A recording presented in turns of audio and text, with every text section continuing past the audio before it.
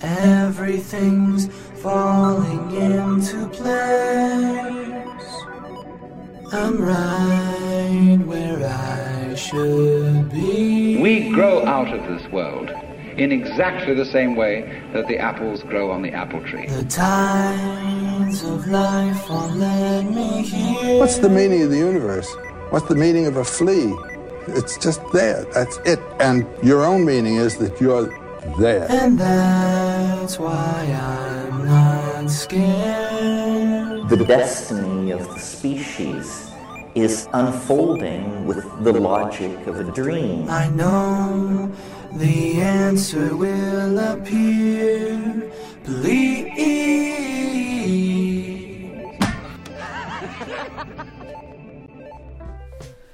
Hello, everyone, and welcome to the Uncomplication Podcast, the podcast that reminds you you can change your mind. So, here's the thing. I do drugs. And that's hard to openly admit, especially in a world where you can lose your job or get locked up in some places for smoking pot. But I smoke pot when the weather is nice or I need to change my outlook. And when I'm out in nature, I love to eat mushrooms or take a drop of acid with my friends. The benefit for me is huge. These substances have absolutely changed my life, and I am so grateful for the experiences and revelations that they have given me over the years. They have helped me cope with life in a modern world. They've been a door to the wonder and beauty that has inspired my art and living. And they have brought me closer to the people I love, and even helped me embrace the people I don't. So why is it so hard to open up and to talk about this subject?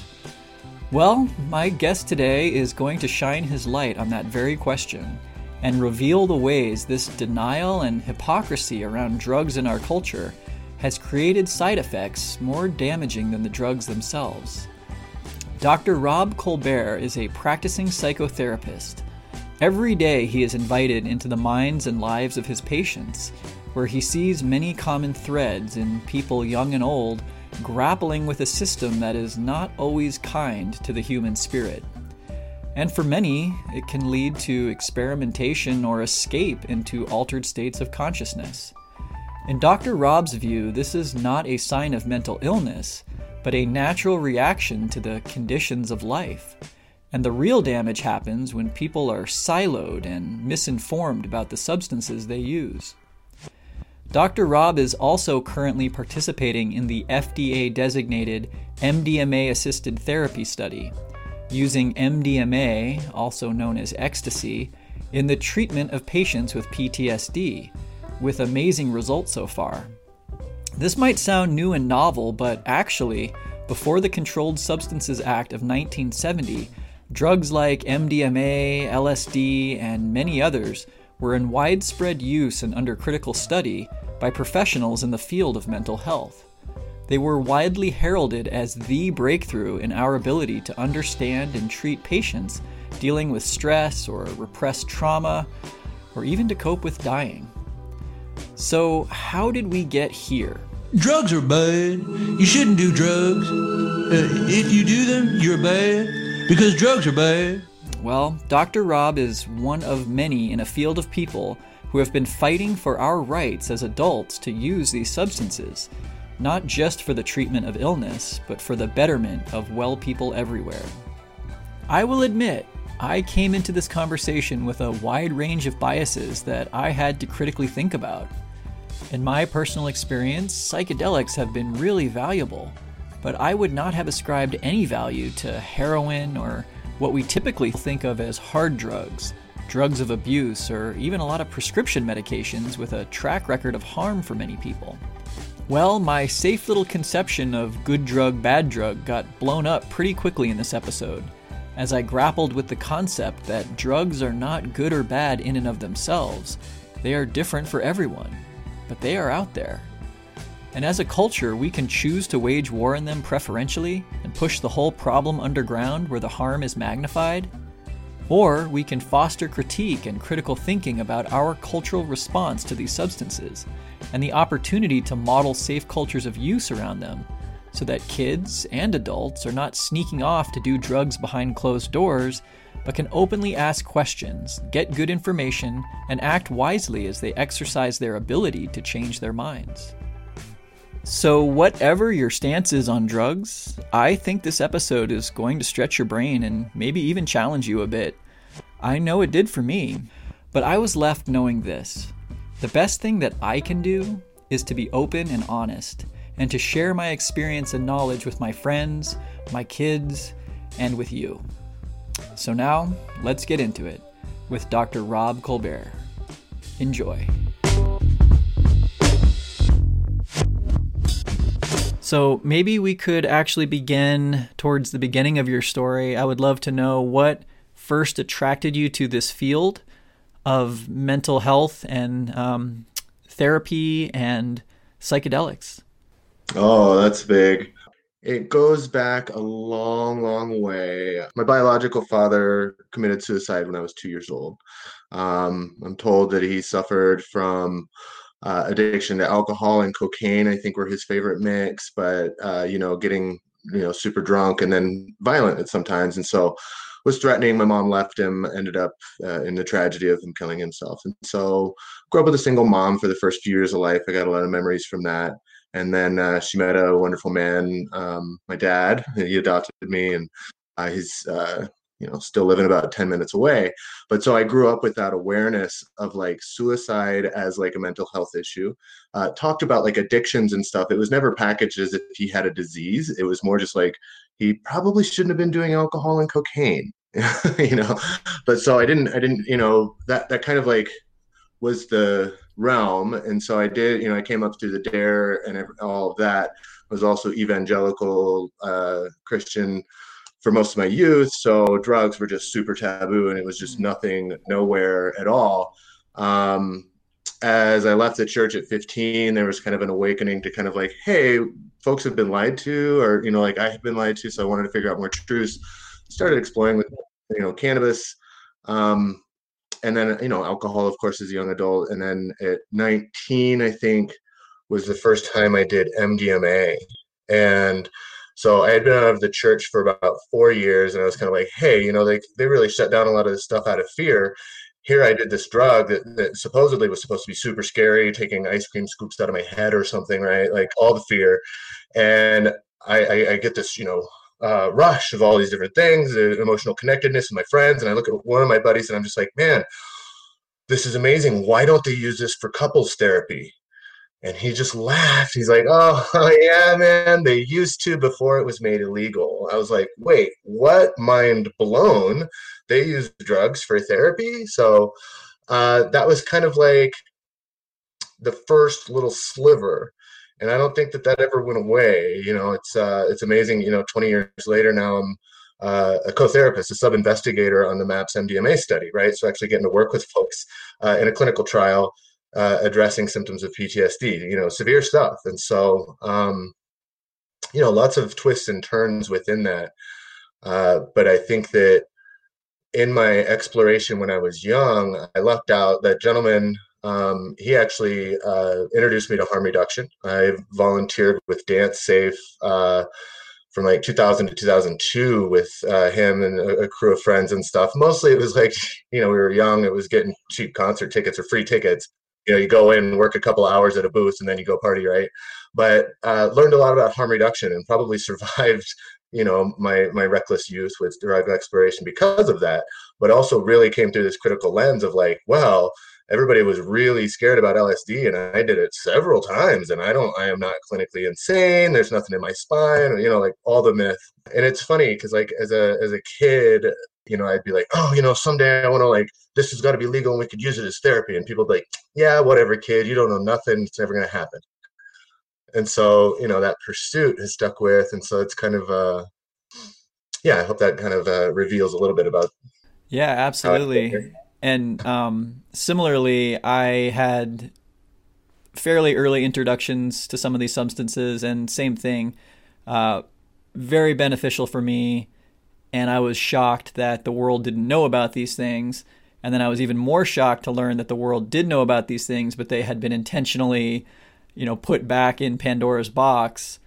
So it sounds like you were coming into the field, actually the profession, during that real dark age between, I would say, it seems like everything kind of went into the closet around the mid 1970s and didn't start really cracking that door open until maybe the late 90s. What has been your experience as your profession has collectively reawakened to some of these lost pieces of knowledge? I actually hold a critical view that like the profession only did so well of being able to maintain. There were definitely some that remained in a vanguard, Strassman, Rick Doblin, and the folks at MAPS, Rick Ingrassi, Charles Grove. I mean, the list is long of folks who kind of like stayed in it as far as the field of psychotherapy. But what really sustained through those times was the underground recreational user. Right. It was the use for celebration. It was the use in raves or parties or the underground therapy networks. Right. So it kind of like sustained there. I'm a big advocate that what helped maintain it is that the usefulness of some of these substances, LSD, MDMA, in the dance rave community for building relationships and for helping like cope with the drama of the dare culture, or like all of these things. It was a response. Reaganomics was not working out well for poor folks, so what do? Well, we sought out drugs to change our consciousness and feel better, and so that was kind of the response to it. So it's not just psychedelic drugs, it was all over the board. But that piece of like in those years, it was a split. And so the racism behind it, like powder cocaine getting less punishment than crack cocaine, or, all of those things was all about systemic oppression of poor folks and poor folks of color. Right. And so it was further marginalizing these demographics of people that it was kind of just like picking up that torch and running with it, coming out of the, it's been there for a long time, hundreds of years. So, but this was a reification within the system. And do you know about Dr. Carl Hart's new book? I don't think so. Oh, you're going to love this one. How Adults Do Drugs. Huh. Yeah, it's wonderful. He's also been going out and doing a bunch of podcasts and things like this. And this is huge. I love it. And I think it's just within the introduction. It's like in the first page or two, he's coming out as a recreational drug user and just says, yeah, I use heroin. Wow. It goes big too. Yeah. Yeah. It's not like, I smoke a little pot on the weekends. It's like, no. Fucking dope, man. I like smoking dope. I like getting some heroin, and when I have big talks or this or that, I'll get high the night before. And I find that I wake up the next day refreshed, ready, focused, clear. Wow. Doing the TED Talks. So it's inspiring. And he talks about this. He's like, in all of the research that he did, going back decades with drug users, kind of based on the assumption of like, oh, these people are bad people or don't contribute in life or whatever, and finding that 90% of them, 85-90%, are functional adults. They got kids, they take care of their jobs, they pay their bills, So he's like, oh, it's a myth that drugs cause all this trouble. He's like, no, if we actually need to normalize folks talking about their real drug use, like adults saying like, no, actually, fuck, cocaine? Yeah, every couple of months or something. Yeah, no, there's like an event. Me and some buddies get together, maybe we get some cocaine and we have a good time. But you know what? None of us the next week fail to go to work. None of us fail to like do our regular responsibilities or, like none of that, right? Or whatever it is, right? So anyway, it's super inspiring. Yeah, that is interesting. And that's quite a twist. Even I'm obviously very open-minded.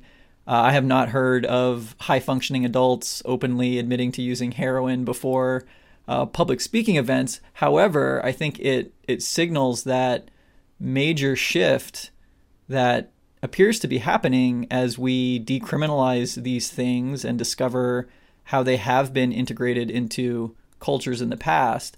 I know that you also are a practicing therapist. So you also deal with the other side, people coping with life in the world today. And some of those issues include addiction. And I mean, you mentioned your your biological father and some of his struggles sounded like they were directly related to some substances as well. So maybe taking a step back so we can take a few steps further, what do you see out there in the world today? Is there a general set of circumstances that you find a lot of patients are in? Well, so, just to begin with, like, as far as addiction, I don't consider addiction a disease. I don't think it's located. It's not a brain thing. It's not this or that. I actually think of addiction as a response. And, it may not be the most useful response, but it's a response to something and it accomplishes something. Like the truth about humans, as far back as we can look, we've used substances to alter our consciousness. Water, that's a big one. Food, I get hangry. I have to eat to alter my consciousness. Otherwise, I'm just no fun to talk to, right? So at those levels, it's just real simple, right? And so all of these different things, like a lot of I do a lot of work with young folks, like young adults, and so within that, sometimes I don't find out that they've explored LSD or like some of these bigger ones, made what do they call it? Pharmawaska, which is kind of like a home brew of ayahuasca kind of thing, an MAOI inhibitor with some DMT. But it's kind of like sometimes they come in and it's like, oh wow, well, so this is what you did, and so it's kind of like finding out what that is a response to. Sometimes it's curiosity, discovery. Sometimes it's response to boredom, response to authority, response to all these things. But it's like those experiences don't lead to somebody being like, oh, and you know what? I'm going to do this the rest of the week and I'm not going to class no more. And, it's more kind of like that kind of shook the ground and I'm going to go back to school because that feels normal. Yeah. But, so is there any commonality in what folks are responding to? Yes. Recognizing that humans are emotional beings, and that's just a quality that's kind of inherent in our nature. The system hasn't done well to deal with that. And so how kiddos are brought up in school, it's a real dump truck method of like, you sit in your chair, we're going to dump all this material your way. So don't mess around while you're sitting over there because we got to hit you. And so anybody that doesn't fit in that, they want to like sort out or drug or, special education, kind of like get them out of the system and into the school to prison pipeline kind of thing. But it comes from this place of like the school recognizes these individuals that are too much, right? Too much physical activity, too much mental activity, too much social activity, right? All of those things are so human. The system is like calling that it's too much, but it's like, no, the system's jacked. It's not actually engaging people in the right way. So it's not that the people are the problem, it's the system. And this is just really, this is just, across the whole scene, right? And so I think that, a lot of young folks are told that, their sensitivities to the world, sometimes their emotional sensitivities are too much to handle. They're like, we don't get it. Why do you feel so big? Right? And us adults are like, we don't know how to handle it. We've been trying to cap that and bottle it down and get to the rat race. Dang, kid, you come in and you're like connected to the planet and you're like ready to weep and cry for dolphins that you've never even met. Like, what, kid? So it becomes like this overwhelm to the adults. And our response is just to like shut it down. Chemical forms of behavior management, right? Like we say like, oh, kids shouldn't do drugs. Yeah, we give them pharmaceutical drugs all the time. So it's such a contradiction. So that's another piece, is that the system also lies on so many fronts. And so these kiddos coming up are continually lied to. Don't get me started on Easter Bunny and Santa Claus, but all these other fronts of like, oh, drugs are bad, but here, take your pills. It's like just a constant bombardment of those contradictions and lies. And so, yeah, these are the commonalities that I see. And do the symptoms look different? Yeah. Typically in young men, they don't have any emotional expression. So looks like anger or aggression, those kind of things. But that's just like the range of emotions that they're enculturated with. Young women, it looks a little bit different. It's all across the scene. So that's kind of a lot in a nutshell. No, that's amazing. And I mean, it tracks with my own experience growing up. And now I have 2 kids, 9 and 5, and my daughter is just such a free spirit little artist, and it pains me to see her being put into the same system that I had to fight and combat for so long. I wonder, in your experience with the ages that you talk to, it sounds like it doesn't take long before that being put in a system that doesn't jive with the human organism and spirit comes crashing down. So how long do you think it takes before they're questing for these other opportunities that are outside of the prescribed cultural tracks? Yeah. I think that some of these little star beings hit conception running with this. Yeah. So I think that some kind of, yeah, they have that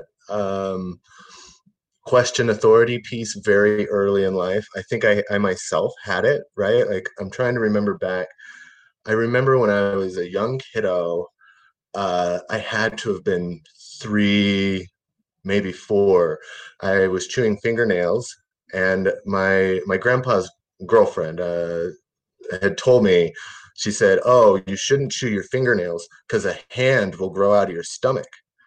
Even at 3, I was a critical thinker, and I was like, boy, I don't know if that's possible.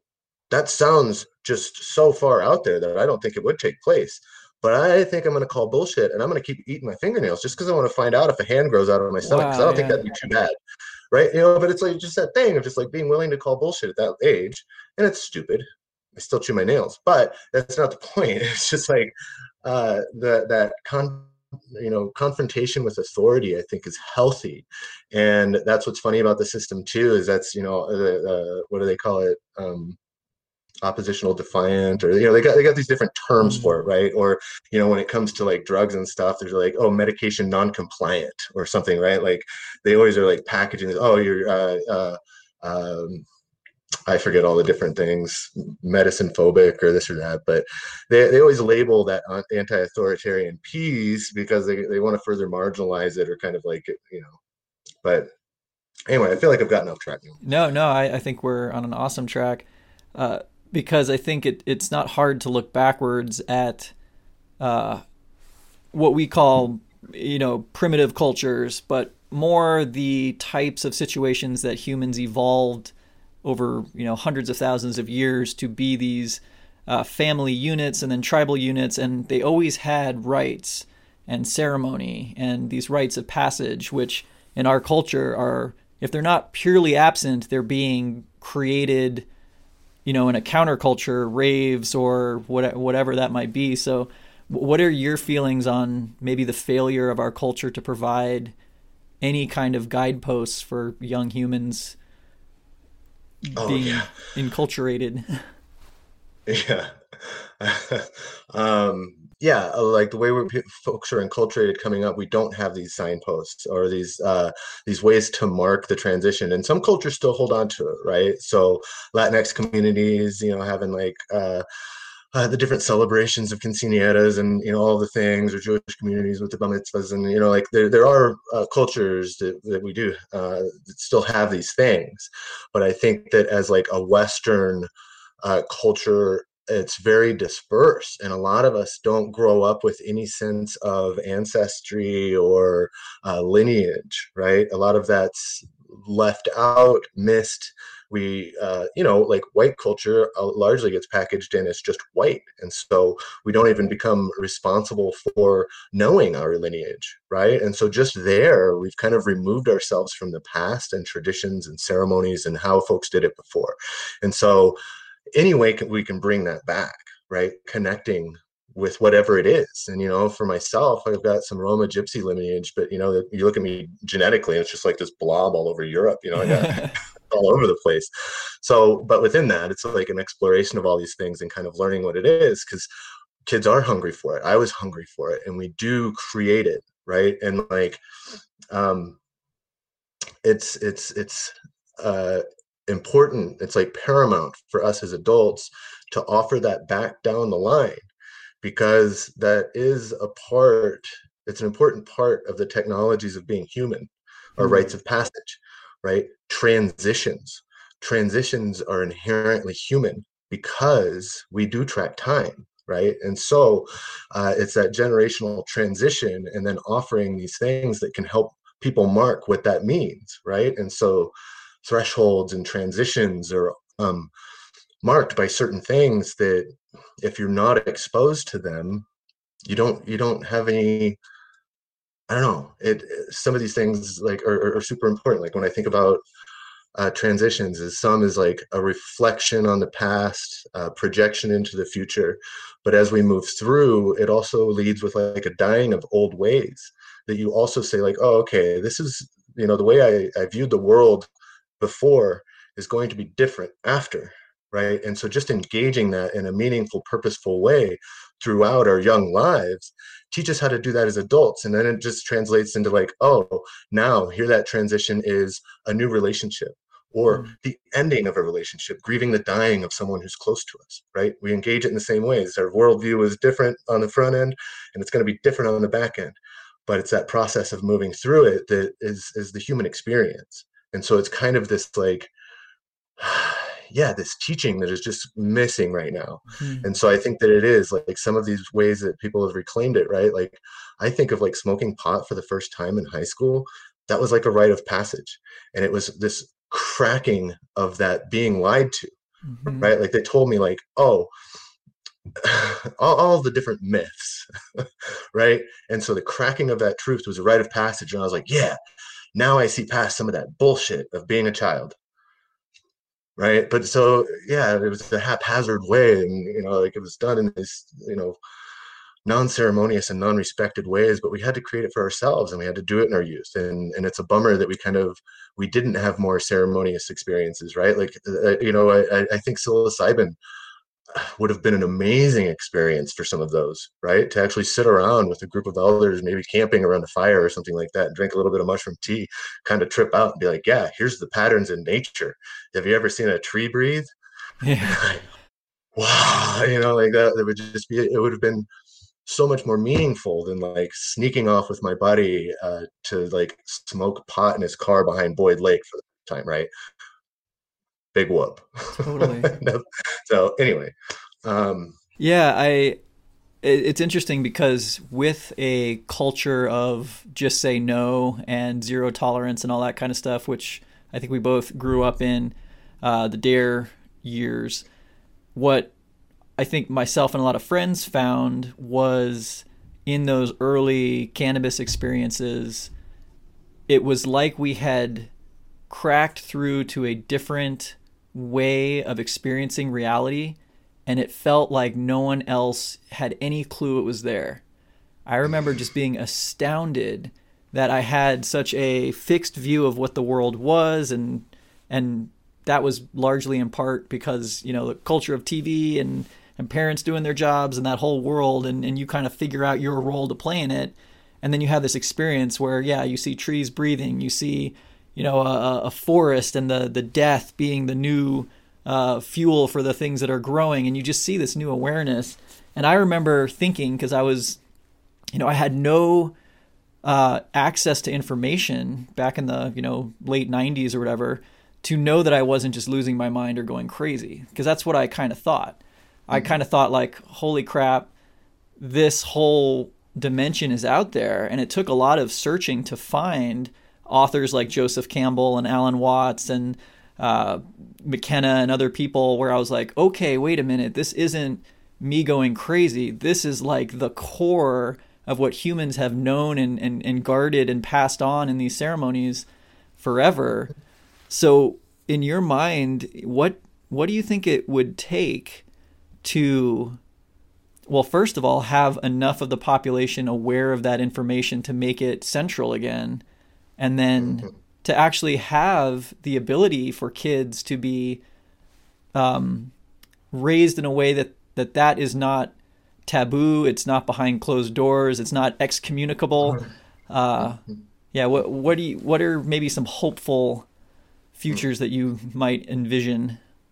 It's huge because it's like so ingrained in our culture, right? And that's there's some really big shifts, right? The Puritan values of trying to cleanse your consciousness is just kind of got to be questioned and critiqued, because that's what's used to then position bad drug versus good drug, right? And so it's a false dichotomy anyway, right? Like it generates that. And so getting out from under that and really like recognizing that It's not about whether or not we should give kids drugs. It's whether or not we should all have the freedom to control our own consciousness, right? It's just a very libertarian thing. Just like, well, who are you to say what I do up here? And it's wild that we give so much right to a system that has failed, right? Like typically if you like, we're like, oh, hey, we don't know what to do with this thing. And they're like, oh, there's people that want to alter their mind and we're worried that they may not be safe. Like here, let's see if the system can be trusted to like do this in a responsible way. And then those folks do it and then they just lock them up or they demonize them or they, tear up families, they do all this thing. So there's this track record of the system not handling this well. So why we keep giving this over to them and being like, oh, well, okay, maybe if we call it addiction, maybe they'll do better with it. No, they haven't, right? Maybe if we call it this, they'll do better with it. Oh, no, they haven't, right? And so getting over that and getting past this piece of it's like, oh, using substances is a sign of mental illness. It's not. We actually need to change that too, to think of this as like, it's also possible that this is a sign of mental wellness. And that folks actually engaging these things with an intention and purpose in their lives transforms how we use them. It's no longer a response to sickness, but it's a response to vibrancy and health and discovery, right? Spending some time out in the woods with some friends in an altered state to then go out and grow and do things and apply it to the community, right? And so we need to get out from under this piece because it's like, with the MAPS MDMA study, right? So in phase 3, the clinical trials are moving forward. It's great. Folks with PTSD are seeing some recovery. There should be some literature coming out, should be published pretty soon. That's wonderful, right? And so it helps build that evidence. But according to the FDA model as well, once the adult studies are done, the FDA expects the sponsor to then start testing in younger demographics.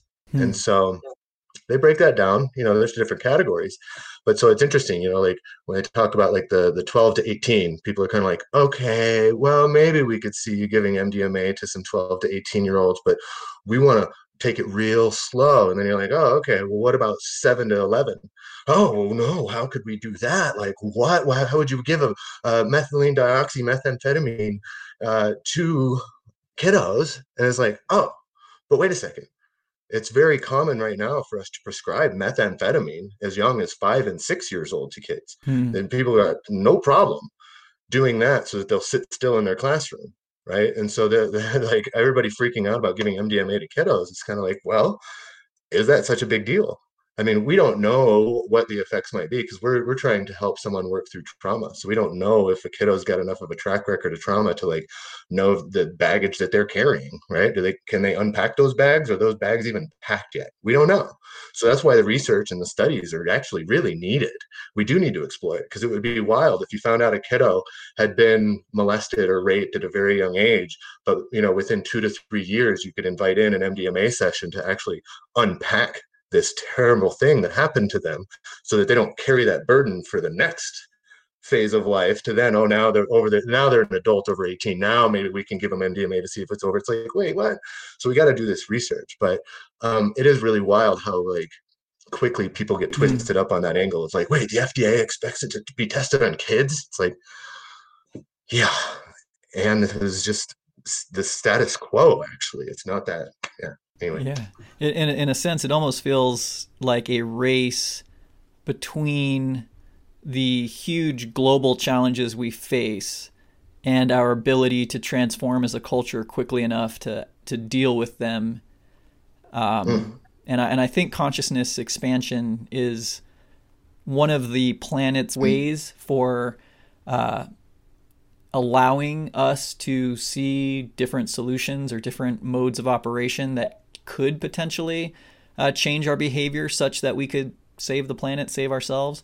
But it's that race between, will it happen fast enough? But I have to say, I have been really encouraged and even a little surprised, having grown up with such a zero tolerance around drugs to, I think it was last year, or I guess it was 2 years ago because COVID was all of last year. But I remember sitting at the Lyric Cinema and watching Fantastic Fungi with a whole room full of adults that were, professionals and kind of that square mainstream culture, but they were all sitting in this movie theater, like listening intently to this expose on how beneficial these substances are. And, Michael Pollan's book, How to Change Your Mind, I think was a New York Times bestseller. So it is, even if it's a small step forward, all of a sudden there is dialogue. And I think even your own studies are an indication that there is a movement in that direction. Which kind of brings me to another topic that I'm really curious about. When you look at the world today and decriminalization of a lot of these substances in places like Denver and DC, and then how the cannabis industry kind of started with this medicinal approach, and you had to have like an ID card, it had to be medicinal, but eventually opened up to be recreational. Do you see some of these substances, MDMA, psilocybin, potentially being on a similar track? Yeah, I would imagine at some level it has to. How soon, I don't know. But like, let's really talk about this in a critical way, okay? When we talk about shifting the culture, right? Like, we just need to model what these different substances, what their culture of use looks like. That's what needs to be represented, right? Like, what does the culture of people who use psilocybin look like, right? So there at the lyric, you're getting a little view of that. This is what the culture of mycologists and people that are into fungus look like. They walk around in the woods, they make funny jokes, pronounce things weird, know a little Latin, right? So then within their culture of use, they also talk about how important it is to identify your species. Over and over again, identify your species, whether you're looking for psychedelics or edibles, whatever, right? So their culture of use is in that. So then that even goes further into storage or sharing or all of the things. They have a culture of use around that, right? So it's just normalizing that. They know what mushrooms not to eat, what mushrooms not to suggest others eat, right? So they just take care of each other. What's funny is we have so many examples in our culture right now of cultures of use that have very clear boundaries, right? Bleach. We have a culture of use around bleach that you don't put it in places that are accessible to kiddos. We put safety lock caps on it, right? We train kids, don't drink bleach. As soon as we can get them to understand that, don't drink it, right? Do we outlaw it? No, it's very dangerous, right? But we have a culture of use around that, right? It's the same thing with Tylenol. Tylenol was heralded as one of the best analgesics, like getting rid of pain, all the things. And actually, I could go to the 7-Eleven and buy enough Tylenol to kill my whole family, right? Like several kiddos and a couple adults in one of those bottles that you can get at 7-Eleven of Tylenol. But we have this culture of use around it that we just say, oh, well, but it's useful for this set of things. So as long as there's appropriate precautions, we let adults, even, with that one, it's over the counter, kiddos can go buy it, right? But can be extremely dangerous when not used properly. So it's just about changing this culture of use, right? It's like changing our culture of use around pot. It's kind of come up that, with the medical model, kind of came through, more people were kind of opening up to it. And then the recreational piece, it's like, then, top tier adults that were like engineers or lawyers or doctors or all these folks, then I can say like, oh, yeah, no, and I smoke a little pot too. And the culture of use is like, oh, and I'm a surgeon, so I don't smoke pot anywhere near one of my shifts that I'm going to work with people. But when I go on a little vacation or I'm hanging out in the mountains going skiing, I smoke some pot, right? It's just a culture of use that when it's appropriate, when it's not. And so that's really what we need to focus on, is normalizing it. And I think that's what Carl Hart is doing. He's like, there are folks out there, like I said, that can go buy some cocaine, do a little bit of it, and then they don't end up like going out fiending for it, right? It doesn't cause this problem in their life. So we need to talk about what that culture looks like. We have to give the signposts of how folks determine like, oh, you know what, this past weekend, I went a little hard with the cocaine, and so I should probably dial it back, right? Like, okay, well, how do folks navigate that? When it happens siloed and underground, Nobody gets to know. They have to go to sources like bluelight.org to figure out how to use drugs, or Arrowhead, or, you know, these other places. So the community still helps out, but it's still this underground piece. And so we really have to change that culture of use, right? Yeah, it's interesting because when you talk about a culture of use, there's that physical expression of what that looks like. You can hear a mycologist talk about, you know, different names for strains and species. You can see what a functioning adult that uses cannabis looks like, but what you can't put into words is the experience. And I think that's what a lot of people who don't have that experience previously are fearful of. And when we talk about things like, psilocybin, LSD, DMT, some of those more dissociative or having the potential to really change the lens that you look at life through, what is the matching cultural response to help people deal with the inner piece? Yeah. So it's interesting as you say that. I realize that it's so quick for people who have used substances in these ways, like these different mind-altering substances, to first express or relate to others who like haven't done it or is not as familiar through the lens of the aesthetic. And it's the least valuable lens, right? Like talking about trees breathing or the patterns that you see on wall, that's the least useful and the least exciting piece, right? So what I would say is that if we kind of like adjust into how we deliver this to go deeper first, right? And to be like, oh, well, actually, I had some really close bonding times with my male friends, and us men don't get enough of that in this culture. So psilocybin was great that night, and we enjoyed some hallucinations in the stars, right? But like lead with that deepness, right? And actually, go with it there. Or like, oh, I had this epiphany about being a parent to my kiddos. And like, I think I do so well at this. And then there's this one piece of play. Oh, I got to play more with my kiddos. I take it too serious. And psilocybin did that, right? But we got to lead with those instead of the aesthetic. But I think that's, yeah. And it's funny too, because as you're speaking, I'm thinking about how that ownership of our minds has been so institutional for so long that places like churches or schools are the most fearful to see people leave that flock and maybe find something newer or bigger. So that's where a lot of resistance comes from. How do you talk to not just an individual who might be struggling with being a good parent and could get these insights? How do you talk to an institution to say, look, you have a whole group of people. We have this alternate, option for expansion and mental health, and maybe even getting to some deeper understandings about your religion. But what does it take to then influence the institutions to let down their guard? So resistance is futile. Resistance is futile. And it's just like what I would suggest to a couple in therapy who they're just like having a really hard time. Maybe they're fighting or angry at each other a lot. It's conflicted relationship. Begin with honor.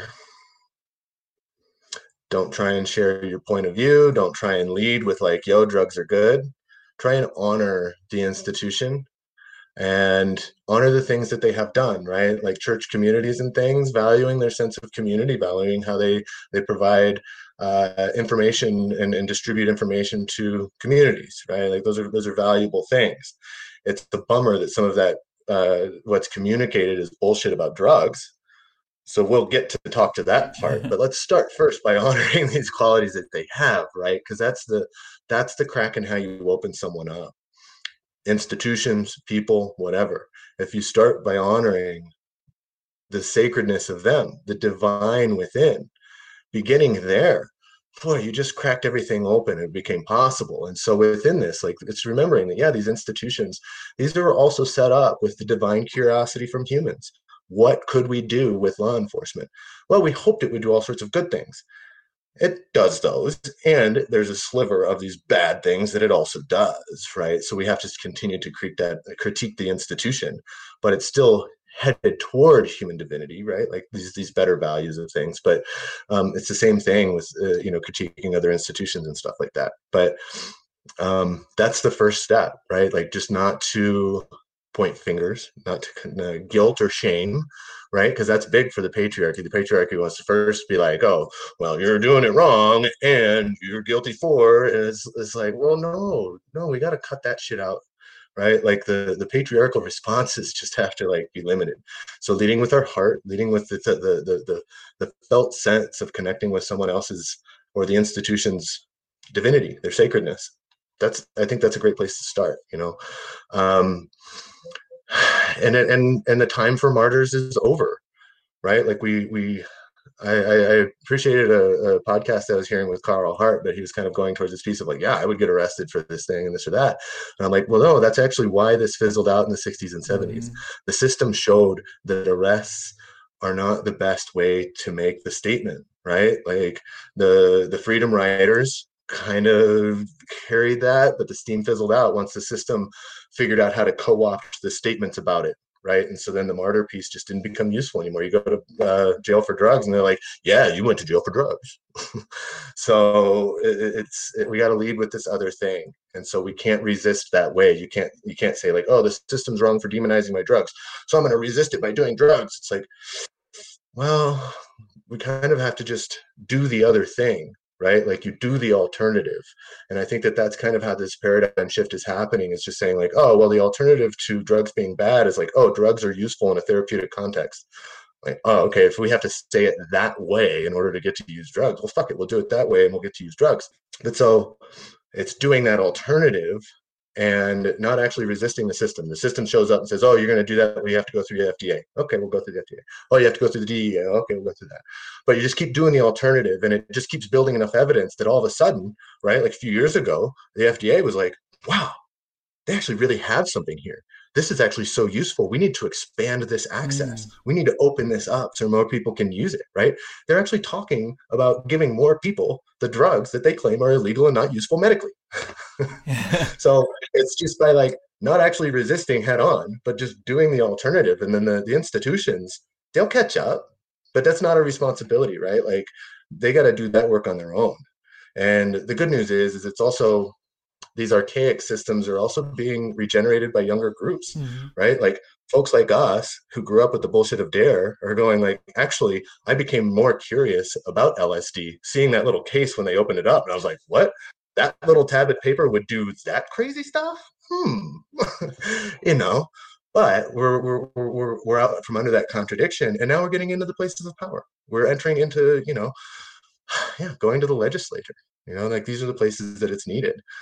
Yeah, and it's so cool because it seems like in the 60s that was really the tactical blunder, was that the people like Timothy Leary and many others that were really on to this potential with psychedelics, that their approach to the system was an outright battle, and a battle for the hearts and minds of the youth, and it was because of that combativeness at the outset that the system reacted so strongly and just, fought literally a war on drugs. And so it seems like this time around, those people that were maybe young on the front lines in the 60s are now as you say, they're in places of power, they're in the institutions, they have that experience and knowledge. And so it's almost like you have to change the system from the inside, using the actual apparatus of government and these institutions to, over time, wake them up and not fight them, but lead them. And so it's really cool. That's part of the reason why I'm so inspired from the bit that I know about you and your colleagues and the people that you interact with, is that, you're not a hippie, you're not out, touring the country in a bus, giving out LSD tablets, as far as I know, but you are, in the same vein, trying to wake up a world that desperately needs a change of perspective, but doing that through clinical studies and therapy. And so I've come to appreciate that, because a lot of people still to this day, when they think about LSD, they have an image of, the 1960s, And as you and I know, I mean, that substance can be so powerful for professionals and creative people trying to solve challenges. And so I guess that's kind of a good little segue. How do you see some of these substances being applied, not by, therapy, but for the betterment of well people? How are people able to incorporate these in their daily existence, and what are some of the benefits? Oh, I think that is definitely unique to individuals, right? Because really, in the grand scheme of things, it's funny in this work, over the years, my perspective of drugs that people do just gets bigger and bigger, and then it's like I find out stuff that people do that and I'm just like, oh, wow, okay. And then so why do you use that? Oh, okay, right. And so I mean, it's interesting. One of the most interesting kind of like subsets of users are I don't want to go there. I was gonna say huffers that will get a bag of paint or a bag of cleaner or whatever and be huffing that bag, and just talking to them about their use and what the perceived benefits are, right?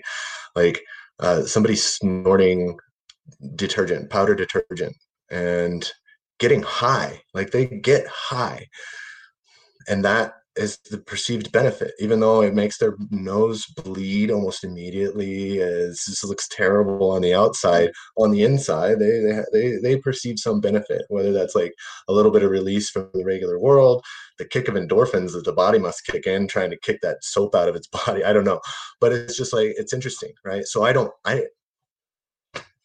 but what we need to get out from under is the judgment of like, oh, well, people could use it for good or bad, and so we're going to judge that. It's kind of like, well, no, I don't know. How do we place that? So on that note, I mean, do you feel that all substances are created equally, or do you feel that there should still be some form of education on where you can push that line too far and now you've got a meth addiction, or you're huffing paint in your car while smoking cigarettes and it blows up? I have a friend who works in the ER. A guy literally came in with all of his skin, that there is a line. Yeah.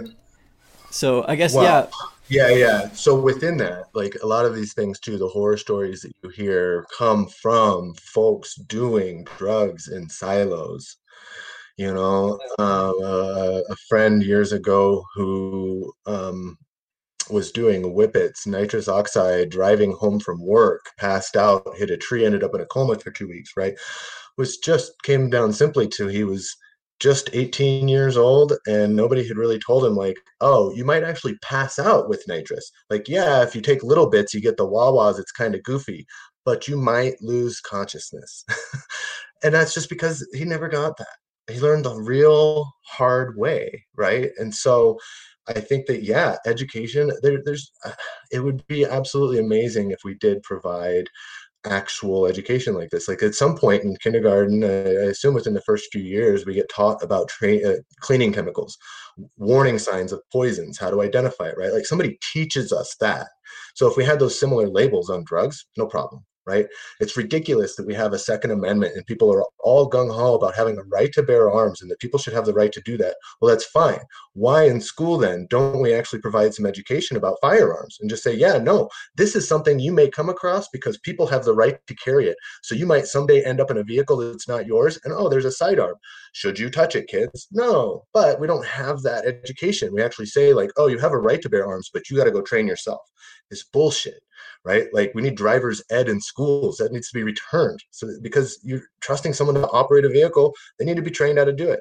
Right? If you're going to trust people to be around drugs, they need to be trained how to do it. It's just simple.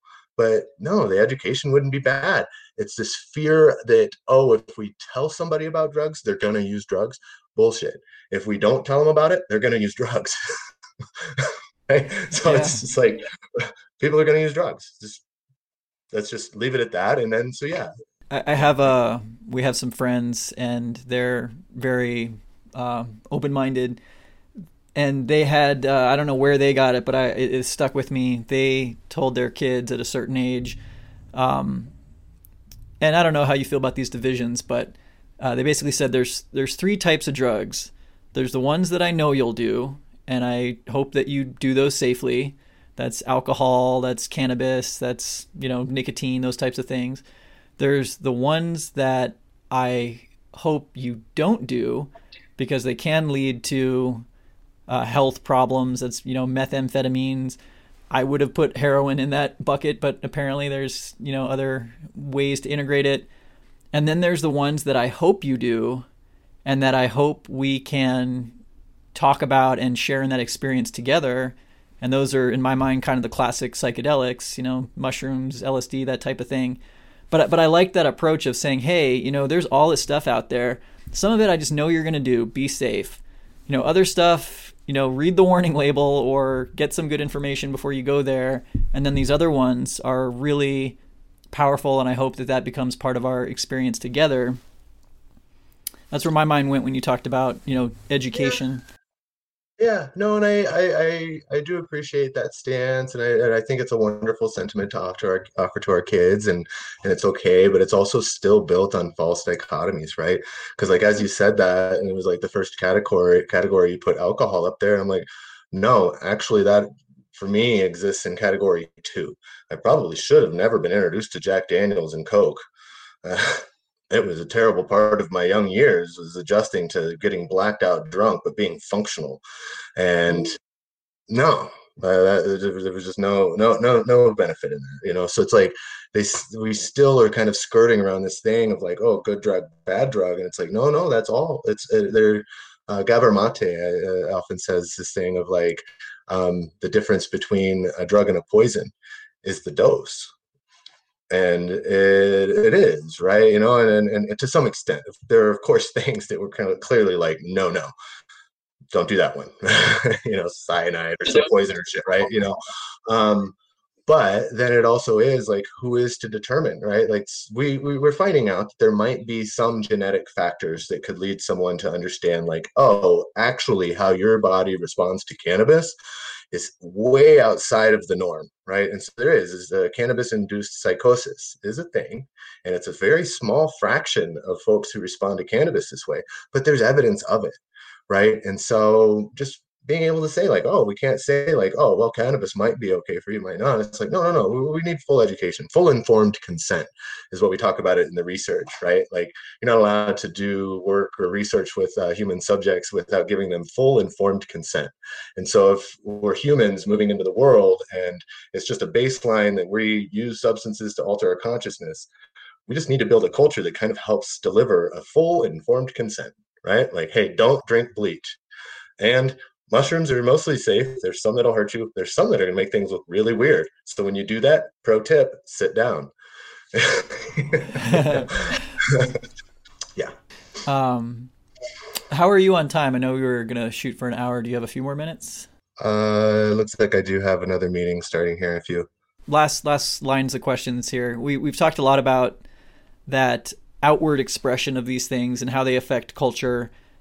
I'm really curious for you, what has been the benefit of these substances to you? Can you describe in the best terms you can, like experientially, what is the potential? What is the value, just personal to you?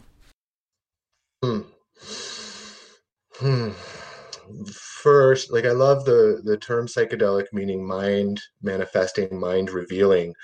Part of what it revealed to me early on was the divine within humanity. Right. So not just within myself, like finding it in myself was really cool. Because when I was in the church at a younger age, we used to talk about like Jesus being in your heart or something like that. But like really finding the divine within came after I had this discovery through things like LSD of discovering the divine outside of me.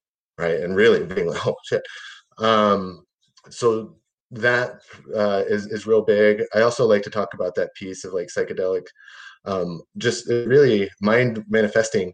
Well, all drugs that we use, all substances that we use are manifesting some type of mind, right? Like Ritalin, well, for some people, it reveals this focused sense of mind.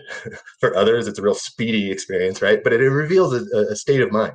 So it is a psychedelic too, but so for me, just kind of breaking down some of those barriers of just being like, oh, okay, so seeing art or color, like all of the things in new ways was a big break, because then, yeah, it allowed the bisociation of all these other ideas, like how to intervene, therapy and drugs, or whatever, responsible use of addiction, figure it out. But so for me personally, like, that was the real big piece, was just being exposed to that, because it developed a curiosity then, right? So for myself, growing up, going to like school, I was chatty, talked a lot. That was trouble for school. He used to say, hey, you need to be quiet, you need to learn your multiplication tables. I was like, screw that, I don't need to know 6 times 8. I still don't know what that is. And that's fine. I was right not to learn it, because I wanted to be chatty. And the reason is, well, okay, I'm actually good at therapy, right? Like, I go and talk with folks. It goes real well, actually.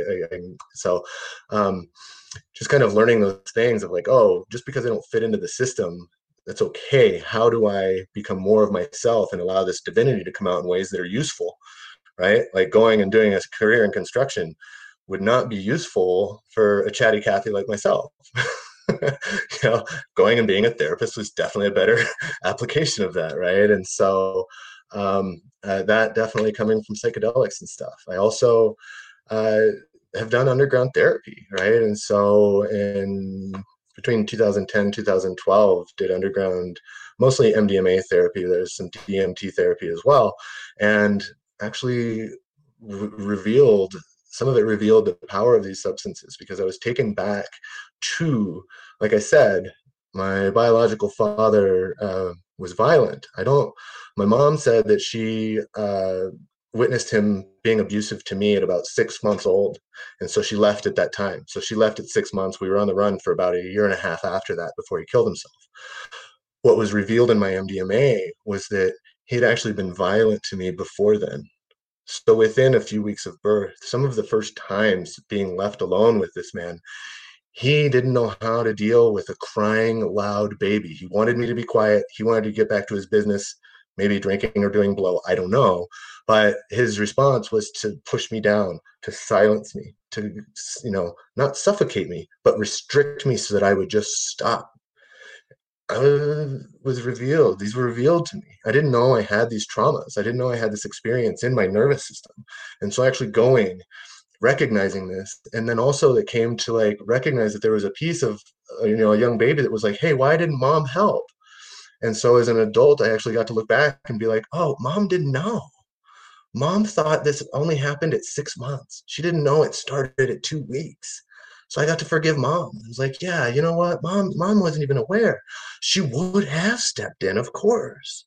Right. So there I am, as an adult, 30 years old, healing trauma that happened at 2 weeks old with my mom, who's, still alive today. Right. So like the micro to macro of that is just fascinating, really, to delve into. But uncovering all of that also helped me feel like how there's a false sense of needing to be restricted, and allowed me to say, oh, no, I actually need to open up. And so within that process, I started opening up about psychedelic therapy, started to open up about my own experiences and wanting to help others in these ways, right? And so eventually, and I did a class project on it. Then in 2014, I gave my first public speaking where I talked about psychedelic therapies and using it with folks, and so it was cool. But it was from that work that allowed me to like, hey, this constriction that I feel is false. It no longer serves me. And I have to actually do the work to open up. And, within that, I'm also culturally aware that it's, a thing for like a white man to be like, oh, how can I be bigger in the world? So I got some edges, and I'm navigating all of it. But it's also like that discovery of being more of who I am, more fully, truthfully, and honestly.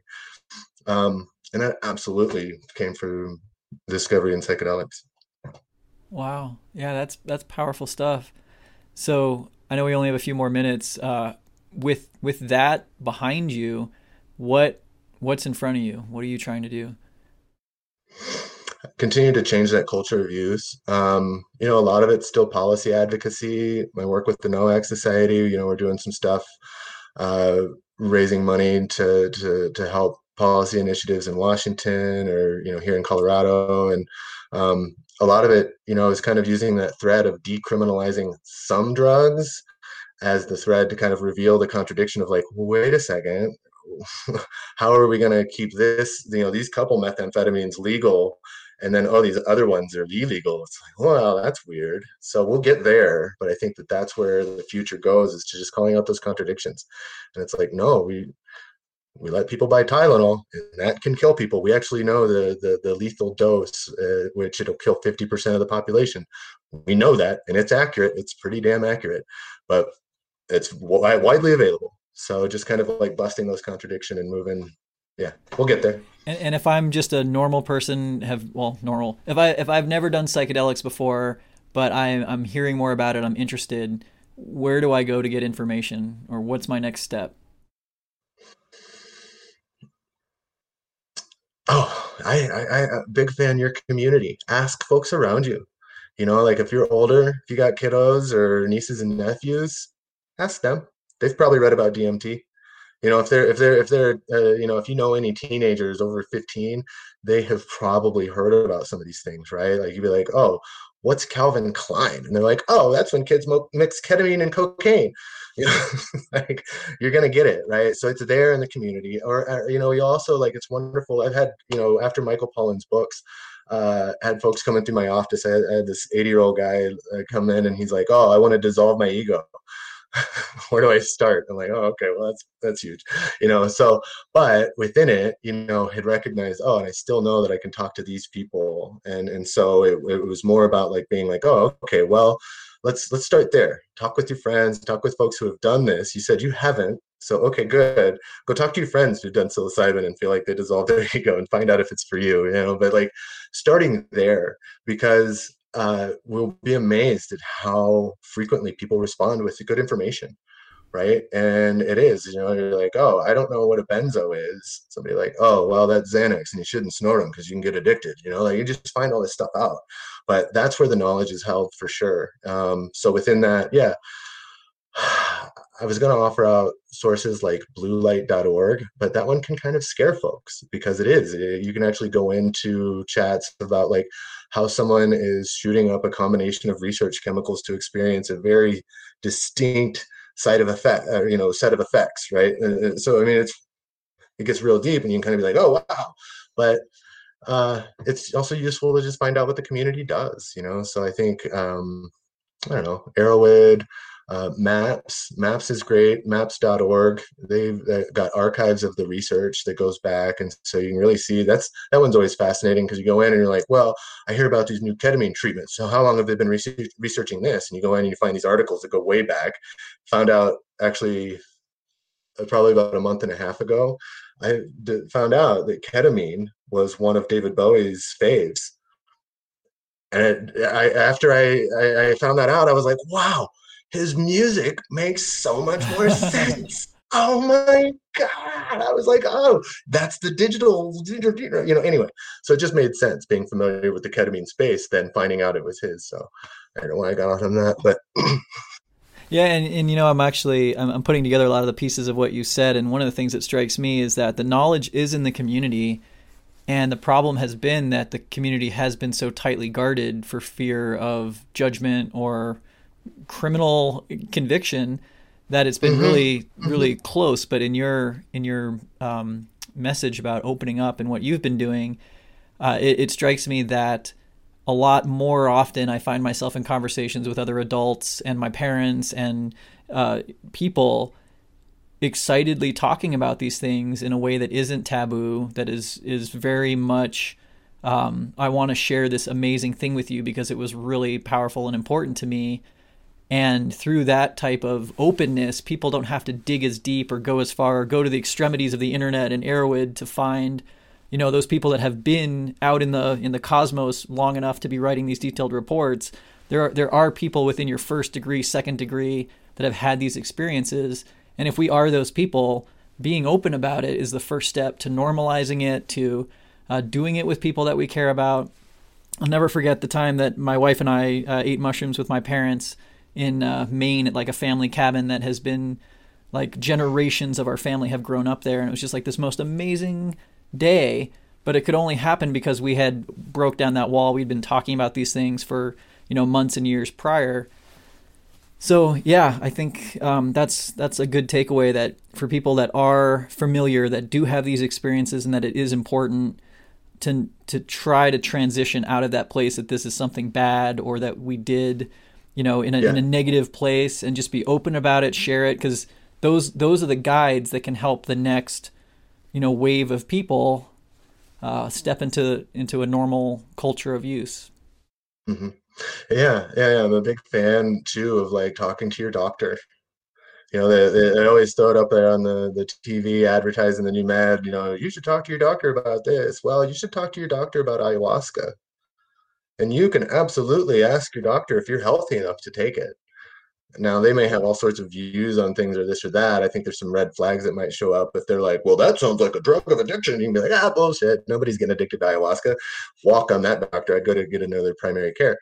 But yeah, I think that's an important piece, is just like being open to ask, and it also, like, when the doctors are met with those questions of like, oh, doc, am I safe enough to do ayahuasca? And they go, who, what, like, oh, well, now the onus is on them, that they have to educate themselves, right? And they've got to do the work, right? Like Dr. Sanjay Gupta on CNN is like one of my faves on the cannabis piece, right? Like, for a long time, he's like, oh, it's dangerous and blah, blah, blah, blah, blah, blah, blah, blah, blah.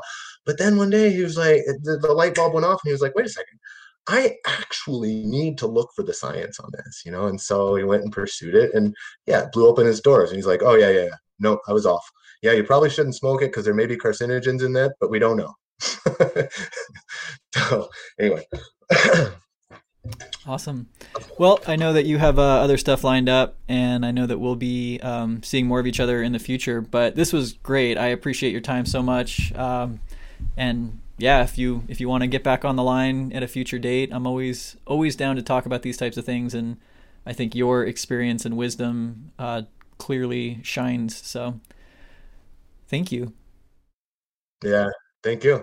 Yeah, on that note, I think you would have a good time speaking with my partner, Shannon. She's a professor over at CSU, tenure professor. But yeah, her work has been on critical psychopharmacology. But yeah, she's my partner. We do a lot of work together on the Nowak Society, as well as a lot of the advocacy stuff with Right to Try, and yeah, all the things. Awesome. So I would love a connection if you'd be willing to make one. Super cool. All right, Rob. Cool, right? Nice talking with you. Have a good rest of your day. Thank you so much for listening today. I hope you enjoyed this conversation and that it stretched your brain a bit. I know it did mine. So it's funny, as soon as I posted this episode, I got a lot of feedback from friends and listeners. Some were enthusiastically embracing this level of open discussion around a very difficult topic, while others were downright challenged by it and had devil's advocate lines of questioning, not so much denying the rights of adults to determine what we put in our bodies, but questioning whether more openness and acceptance of potentially life-altering substances like heroin is really what we want to be making mainstream. And I have to say, I came into this conversation with an agenda of my own, which was to advance the position that psychedelics may have a large potential benefit if responsibly integrated into our culture. So I was surprised but excited that Dr. Rob's view cut even deeper, past that quantification of good drug, bad drug, to a fundamental questioning of our thinking about drugs in the widest sense. It's not as clear-cut, and we have work to do as a culture and community to better understand and integrate these substances in ways that keep our society healthy. So, good news, I will be posting a part 2 with Dr. Rob Colbert, so I can pitch him some of these new questions that arose from the first talk, and go even deeper down the rabbit hole. So if this episode grabbed your attention, be sure to tune into that follow-up. Also, if you'd like to learn more about the work of Dr. Rob Colbert and his colleagues, you can head over to the nowaksociety.org and even donate to support their work in the Right to Try Psilocybin Advocacy Fund, consciousness-raising education and peer support, and other ongoing initiatives. That's a great way to tap into the movement and make your mark. If you are enjoying the Uncomplication podcast, please help spread it. Tell your friends, leave a 5-star review on your preferred podcasting platform, and remember, uncomplication is a state of mind. We are all right where we need to be. Cheers. Human music. I like it.